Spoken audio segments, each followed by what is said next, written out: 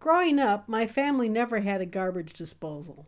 My mother held the steadfast belief that all you have to do is pick out the drain. No big deal.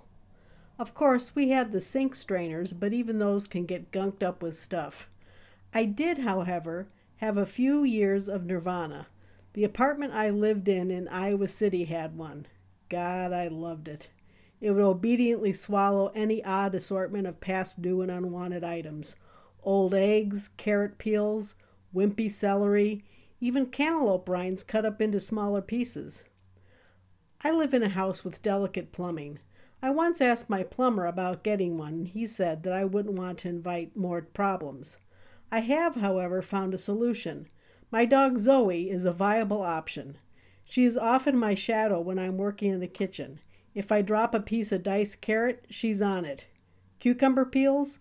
Those are gratefully eaten from her dish. A bit of pear? Down in 2 bites. The only thing I have to watch is when I'm working with things she can't have, like garlic, onions, grapes. If any of that lands on the floor, I simultaneously bellow, "No!" and scoop down to pick it up. All in all, it's a pretty good deal. She gets a treat, and I don't have to pick out the drain as much. I'm Rosie Klepper, and that's my perspective.